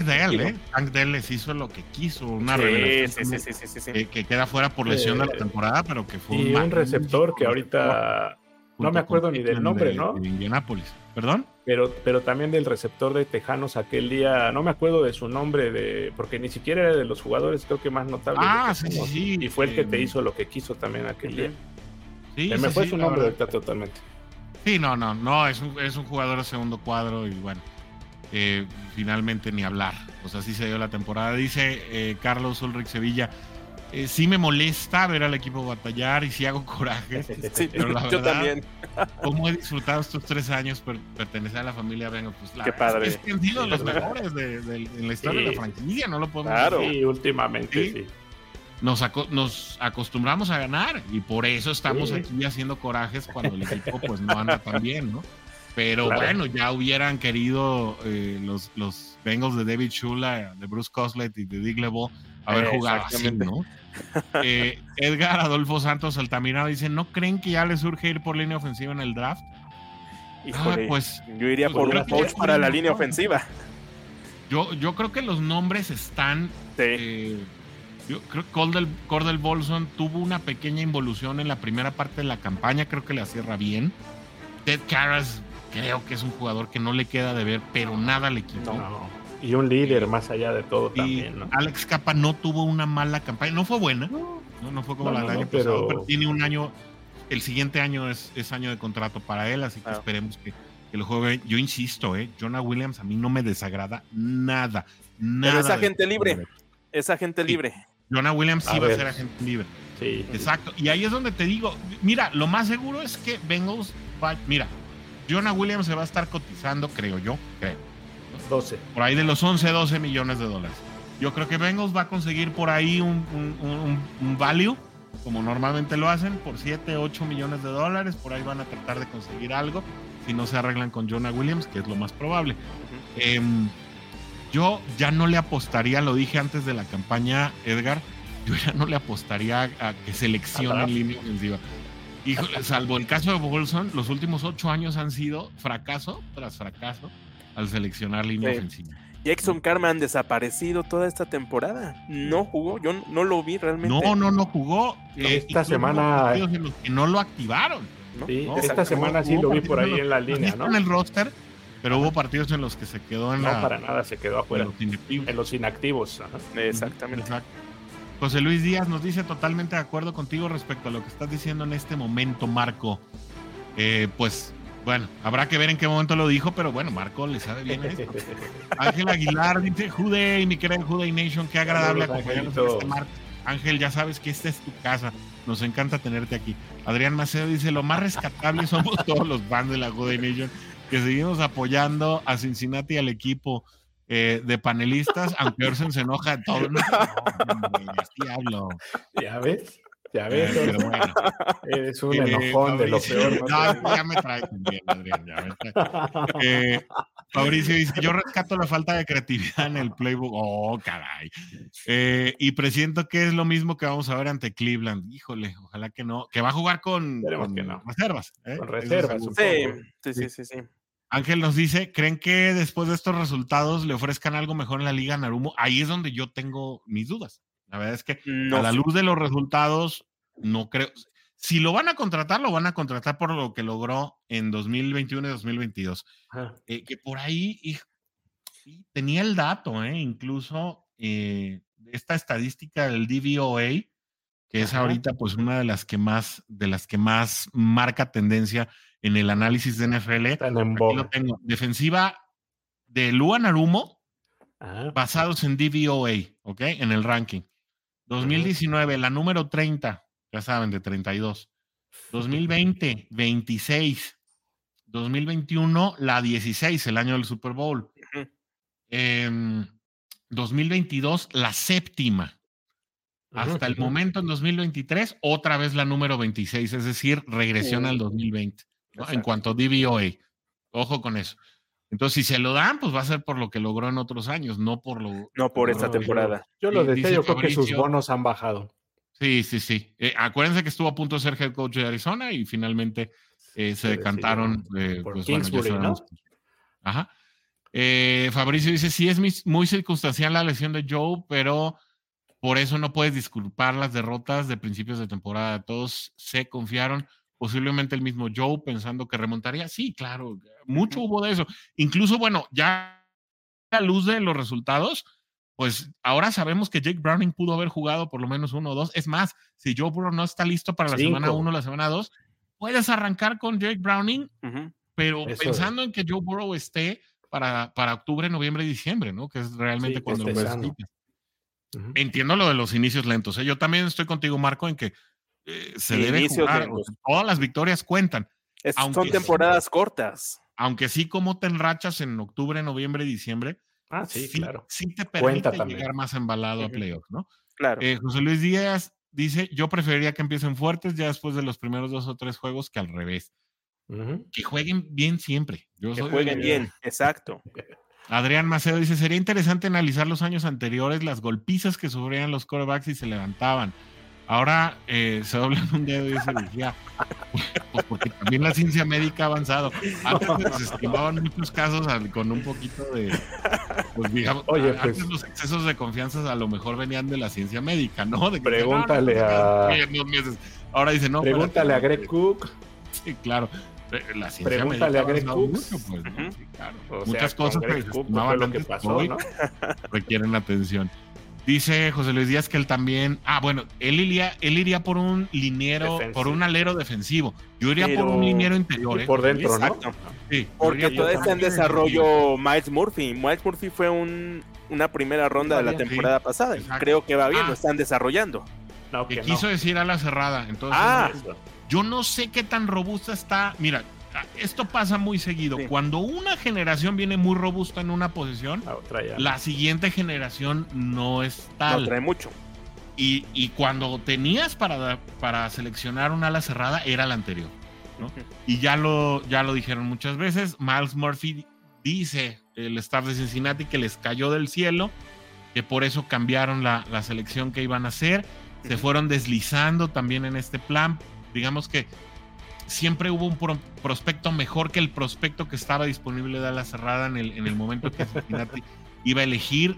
Posiblemente hubiéramos visto a Michael Myers si no hubieran escogido a Miles Murphy en primera ronda, pero bueno, pues esa ya es agua debajo del puente. De lo más rescatable para mí en las elecciones, pues sí, creo la ronda 2 y la ronda 3 fueron muy buenas, ¿no? Jordan Battle y DJ Turner tienen muchísimo futuro en Cincinnati, pero es obvio, son novatos, y cuando juegas con 2 de 4 en tu perímetro en calidad de novato, pues obviamente bastantes áreas de oportunidad van a estar ahí. Muchos comentarios, y ya saben que aquí no nos vamos si no se leen todos los comentarios. Dice, si tiene dinero disponible Bengals para etiquetar a ti, yo también creo que Josh Bash puede tener un rol protagónico y tuvo con Chase. Fíjate que ya estuve checando over the cap, Eduardo Ramírez, ya con las salidas. También había guardado el dato. Si no me equivoco, Cincinnati va a tener $70 millones disponibles después de... yo me había quedado con 52. Yo me había quedado con 52. No, pero bueno, over the cap te marca 70 y marca Cincinnati como el sexto mejor equipo en espacio disponible. Obviamente por los jugadores que se vuelven agentes libres y que no está considerando. Es decir, ahí pues todos los agentes libres se quedan como tal, ¿no? Y empiezas a repartir otra vez el dinero ahí. Over the cap es una fuente muy confiable en ese sentido. Los invito ahí a checar. Cincinnati aparece en el puesto número 6 con $70 millones. Así que, pues, dinero para etiquetar a ti sí hay, pero obviamente esto te mueve el eje de muchísimas situaciones, insisto. Tanto DJ Reader como Chido tendrían que cobrar muchísimo menos, y eso no sé si sea posible al final de cuentas. Edgar Santos Altamirano nos dice, lo que deben hacer es pagarle unos años a T. Higgins. Bueno, pero ahí viene la ciencia de cómo, ¿no? O sea, dinero en la caja sí hay. El problema no es la caja. El problema es el límite que te pone la liga. Sí, y también lo que va a querer T. Higgins. Y si Bengals es capaz de igualar la oferta que otro equipo pueda hacerle. Ahí es donde las cosas empiezan a ponerse tenebrosas y no es tan fácil poder retenerlos. Y hay que repartir la pizza, como dijo Mike Brown, ¿no? Hay que darle de comer a varios. A T. Higgins le pueden llegar con un muy buen contrato y él está en todo su derecho de aceptarlo y de irse a otro equipo. Y Nueva Inglaterra estará feliz de ofrecerle.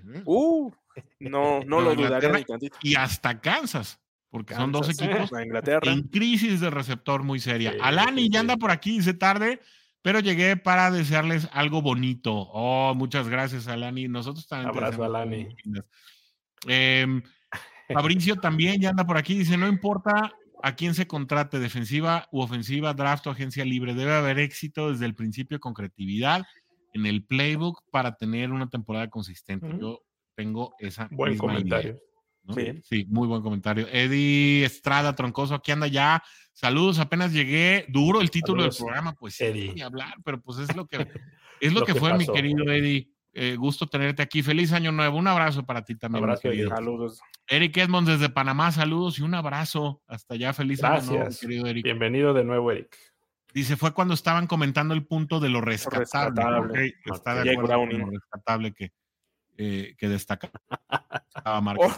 Dice, eso está bien triste que trae los colores de los Raiders. Fíjate que no son los de los Raiders. Es azul marino, aunque no parezca, pero eso parece gris. Sí, parece que vengo de la calle, pues sí me salió, ¿no? Traigo, ¿qué podrían ser? Pues los de Potros, por ejemplo, ¿no? De los Bears. ¿Te quieres ponerle un equipo? ¿Cómo? El de los Bears, ¿no? Se parece más porque es un azul marino así tendiéndole al negro, ¿no? Pero ellos son con naranja. Bueno. No, del azul con blanco. Es más o de... Enojón y de los malosos aparte, ¿no? No, pero no es gris. Enojón y de los malosos. Es que sí, no se ve tan azul, se ve como negro, blanco, como más o menos gris. Sí. No, te lo juro que es azul. Le voy a sacar una foto y se las voy a subir a Somos Bengals. Dice Alonso, la selección que invirtieron en Chase Brown también fue muy buena. Sí, yo estoy de acuerdo. Yo estoy de favorito. Sí, me gustó mucho. Una agradable sorpresa esa temporada. Sí, poniendo en perspectiva, pues si le vas a pagar esos $5 millones a Joe Mixon el año que viene, Se los dije que era mi favorito, Chase Brown. Sí, Oscar lo dijo. Ángel Aguilar dice, ¿qué les gustaría más? ¿Que se quede Higgins o que llegue Justin Jefferson? Oye, pero ¿cuánto le vas a pagar a Jefferson para que llegue? También. Ay, pero es que, ¿sabes qué? Traen ahí una diatriba, vamos a decirle así, llamar Chase y Justin Jefferson. Sí, puede ser. Fíjate que yo la única forma como vería que se quedara Higgins o llegara a Jefferson es esa tendencia que tienen los jugadores a decir, yo quiero jugar en el equipo de Joe Burrow porque quiero ganar un Super Bowl y voy a bajar mis pretensiones económicas. O postergarlas, como el caso de Tani en los Dodgers, que dijo, no, a mí páguenme ya que estamos como en el año 10, dice. Es la única forma como podría haber que se quedara Higgins o trajeran a Jefferson. Finalmente juntar al trío de Luciana y que él pudiera llegar, pero tendrían que sacrificar mucho dinero. Solamente así, que el espíritu deportivo prevalezca y que quieran ganar un Super Bowl, que es de la mano de Joe Burrow. Todos sabemos que es factible, lo dices bien, la ventana está abierta mientras Joe Burrow esté ahí. Y hasta que No, y el que sigue es, acuérdense dónde es el Super Bowl que viene, ¿eh? En Las Vegas, en Luisiana. No. Sí, dije Las Vegas, pero había pensado en Nueva Orleans, sí. El del año entrante es en Nueva Orleans, en la casa de la conexión Bayou, finalmente, ¿no? Entonces, imagínate. Sí, la ruta Bayou, así lo imagínate. En y fuera Bengals hace muchos años, la ruta Bayou. Bueno, Edgar también nos dice, o podrían subir arriba del top 10 no lo van a hacer, no, Edgar, no es el estilo. En el draft. No, nunca suben. Nunca los he visto subir, No. Mauricio Alba dice, saludos, lo que falta es otro couch, dice, otro sillón. No, coach escribe con A, oigan. No sean así. Muere una célula del cerebro, de los ojos. A lo mejor fue el autocorrector, ¿no? Que dicen, sí, que ponen coach con U. Couch. Sí, couch es sillón. ¿no? Sí. Pero bueno, creo que fue el autocorrector que ahí le jugó una mala pasada. No creo, Mauricio, que vaya a llegar otro coach. Tampoco creo. Alani dice, oigan, qué joya lo de la Merck en un momento dulce entre la depre de esta temporada. ¿Les decimos de una vez? Bueno, ahorita les decimos lo de la Merck, acabando comentarios. Vamos a echárnoslos rápidos, ya faltan poquitos. Dice Eddie, no mientas, ya vi el logo, ¿no? ¿Cuál logo? De los Raiders. No, nada. De los Raiders. ¿Cómo? Alani quiere a Higgins y aquí anda Arturo Irigoyen. Un abrazo grande para todos. Saludos, Arturo. Feliz año, un abrazo para ti. Feliz año. Hay que organizarnos, Arturo, para que vengas al programa la próxima semana, ¿no? Para que estés aquí ya para el balance final. ¿Qué te parece, Arturo? Échame en WhatsApp, tienes mi número. Sí. Échame en WhatsApp para que estés aquí la próxima semana con este H-Panel. Bueno, a ver, Alani ya nos adelantó aquí el comercial, que bueno, le agradezco a Alani, y es que esta semana echamos a andar la tienda en línea. Que esta tienda en línea, ahí ya nos alcanza a leer un poquito. Sí, porque ¿cómo acomoda Marquito del otro lado? A ver, no tengo. Ahí estoy bien. Ahí está, mira. Ahí está. Ahí estamos bien. Bueno, ahí ya se lee la dirección. Eso. Mira, aquí por un segundito, nada más para hacer el comercial. Sí. Pero tampoco se va a alcanzar a leer el link, pero bueno, ahorita se los ponemos. Sí se ve. Echamos a andar la tienda en línea para que nos ayuden a apoyarnos, a hacer más sustentable este proyecto de Somos Bengals. Pues nada, es gratuito, el software de streaming, el software de edición, para que, bueno, este canal esté siempre bien nutrido.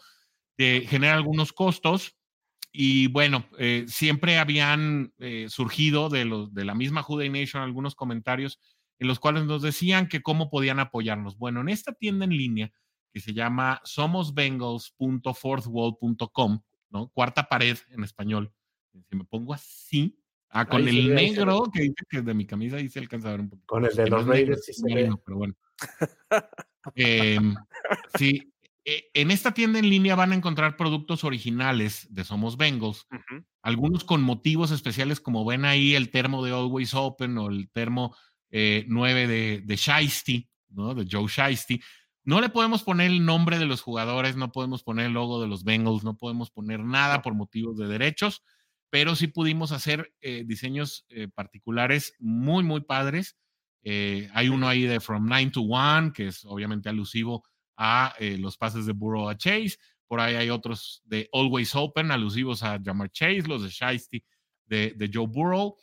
Y bueno, si ustedes entran a esta tienda en línea, van a encontrar muchísimos productos, son cerca de 40 productos con el sello de Somos Bengals, y que van a estar disponibles para que los compren ahí en línea y en un término de 12 días les llegue directo hasta la puerta de su casa por paquetería.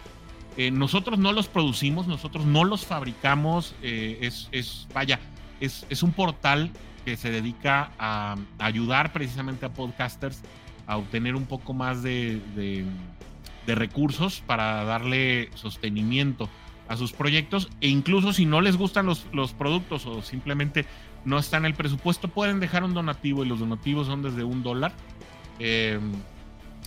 Un gran porcentaje de eso se va directamente para la sustentabilidad del proyecto, y bueno, con eso pueden apoyar a Somos Bengals a seguir vivo. Nadie está obligado a comprarlos, nadie está obligado a consumirlos, simplemente es una manera en la que, insisto, podemos seguir echando a andar este proyecto que es Somos Bengals, y que bueno, pues nos ha dado muchísimas alegrías en los últimos años, amigos.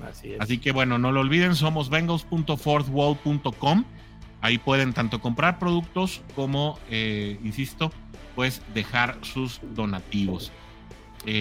Así que bueno, hecho el comercial, pues esto, por repasarlo de manera muy rápida, pues así quedó más o menos la pintura de playoff, en la que ya no estamos incluidos, ya ni Denver ni Cincinnati están incluidos para participar en esta carrera. Los equipos que quedan todavía buscando lugares de comodines, que seguramente uno de ellos será Buffalo por la marca que tiene. Va a ser difícil quitar a Buffalo de ahí, pero el último boleto se los van a estar disputando tanto los Tejanos como los Potros, con unos Steelers que van contra unos Ravens que no van a regalar nada a pesar de jugar con su equipo reserva, ¿no? Entonces, ese duelo de Texans contra Indianapolis creo que va a ser sumamente interesante. Y lo programaron para sábado.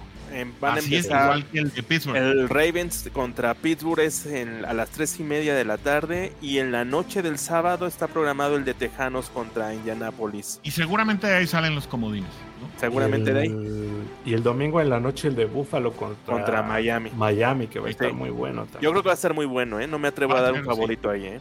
Y de ahí, pues nos vamos a nuestro partido de la semana, Oscar, en Baker Stadium. Cincinnati cerrará la temporada en casa cuando este domingo 7 al mediodía reciba al odiado rival del norte, a los Cleveland Browns. Sí, amigos, pues cerramos la campaña, ¿no? Ya el último duelo de esta temporada, que pues hubiéramos querido que terminara de otra forma, pero pues aquí estamos, ¿no? Ya en la última jornada. La serie histórica 52-48 en favor de nuestros Bengals. Ya este es el enfrentamiento 101 de la historia, del más añejo que tenemos en la serie de la NFL contra cualquier equipo. El récord en Cincinnati 32-18 en favor de nuestros Bengals a lo largo de la historia, aunque lamentablemente de los últimos 7, 6 los ha ganado Cleveland. Entonces le ha costado mucho a Zach Taylor en particular este equipo, creo que se le ha indigestado también mucho. Entonces habrá que ver qué sucede. Un dato por ahí interesante: de los últimos 41 años, los juegos de cierre de temporada, Bengals ha ganado 33 de los últimos 41. Entonces suele cerrar bien el equipo en casa, suele cerrar con una victoria. Esperamos que así sea, que pues al menos se gane este juego para cerrar decorosamente la temporada, como creo que todos esperamos. ¿Qué más? Pues la racha de victorias, 7 juegos para cada quien, es la máxima racha que se ha tenido.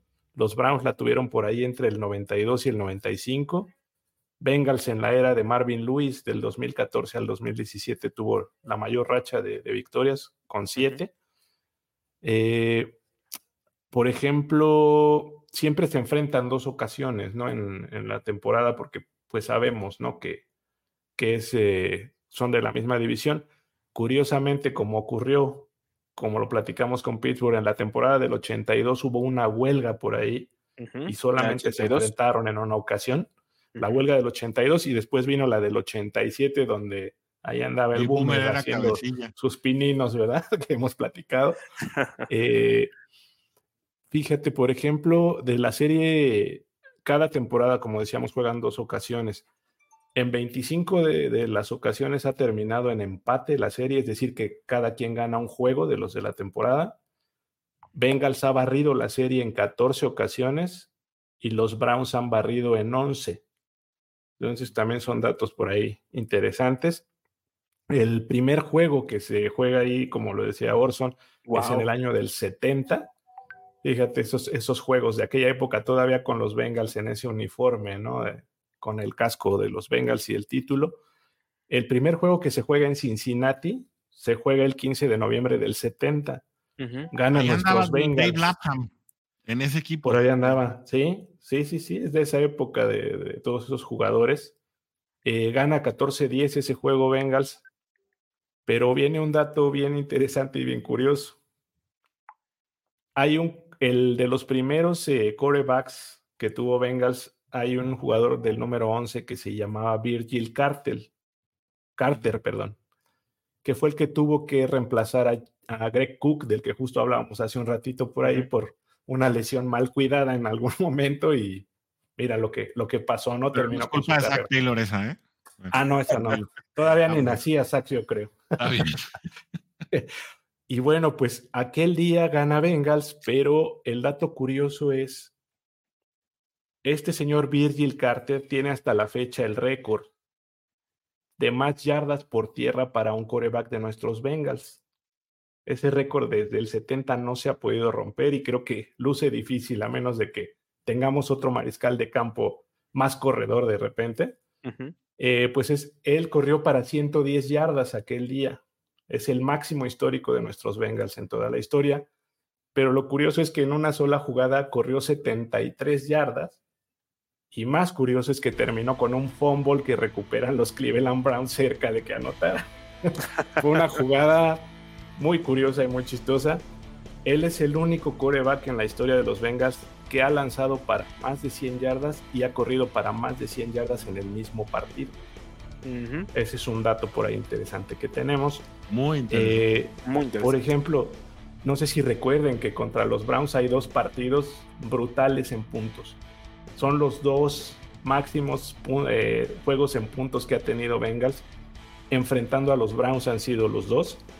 Uno de ellos es en el 2004, donde Bengals termina ganando 58-48. Un festival de pases y números que, si los buscan, son números impresionantes los que se tuvieron aquel día. Otro dato curioso, ¿Quién era el quarterback en 2008? ¿Quién era? Ha de haber sido Palmer, sí. Sí, ¿no? 2008 sí. Carson Palmer. Y si no estaba disponible, Ryan Fitzpatrick. No, era Palmer, según yo. Era Palmer, juego. Sí, un partidazo. Les iba a decir, por ejemplo, ese juego justamente es el único partido en la historia de Bengals donde en cada uno de los cuartos Bengals ha anotado doble dígito. Es el único juego en toda la historia de la temporada. En todos los cuartos anotó 14, 13, 14 y 17. Y años después viene otro partido que ahora lo gana Cleveland en ese entonces, y es un 51-45 también. Entonces son de los marcadores más abultados que ha habido, y es el primero que les mencioné después de un juego que hay por ahí de Washington contra Chicago. Es el segundo con más puntos totales en toda la historia de la NFL. ¿Qué otros juegos por ahí recuerdan ustedes, amigos, de anécdota contra los Cleveland Browns? ¿Alguno que por ahí recuerden? Yo recuerdo uno que precisamente ese lo vi con Tulio, a quien le mando un saludote y saludos al buen Tulio. Le mando un fuerte abrazo a mi amigo Tulio. Que se cuide mucho, don Tulio. Ese día vino a Guadalajara, fue un jueves por la noche. Ok. Y Gino Atkins capturó en un par de ocasiones a Johnny Manziel, a Johnny Football, no sé si se acuerdan. Johnny Manziel. Sí, de ese novato que toma por ahí en el pick 21, que todo el mundo creía que iba a ser top pick del draft. Si no me equivoco. 2011. 2000, perdón. 11, ¿no? No, 2011, ¿no? No, Johnny Manziel es más para acá. No. Sí, no, además.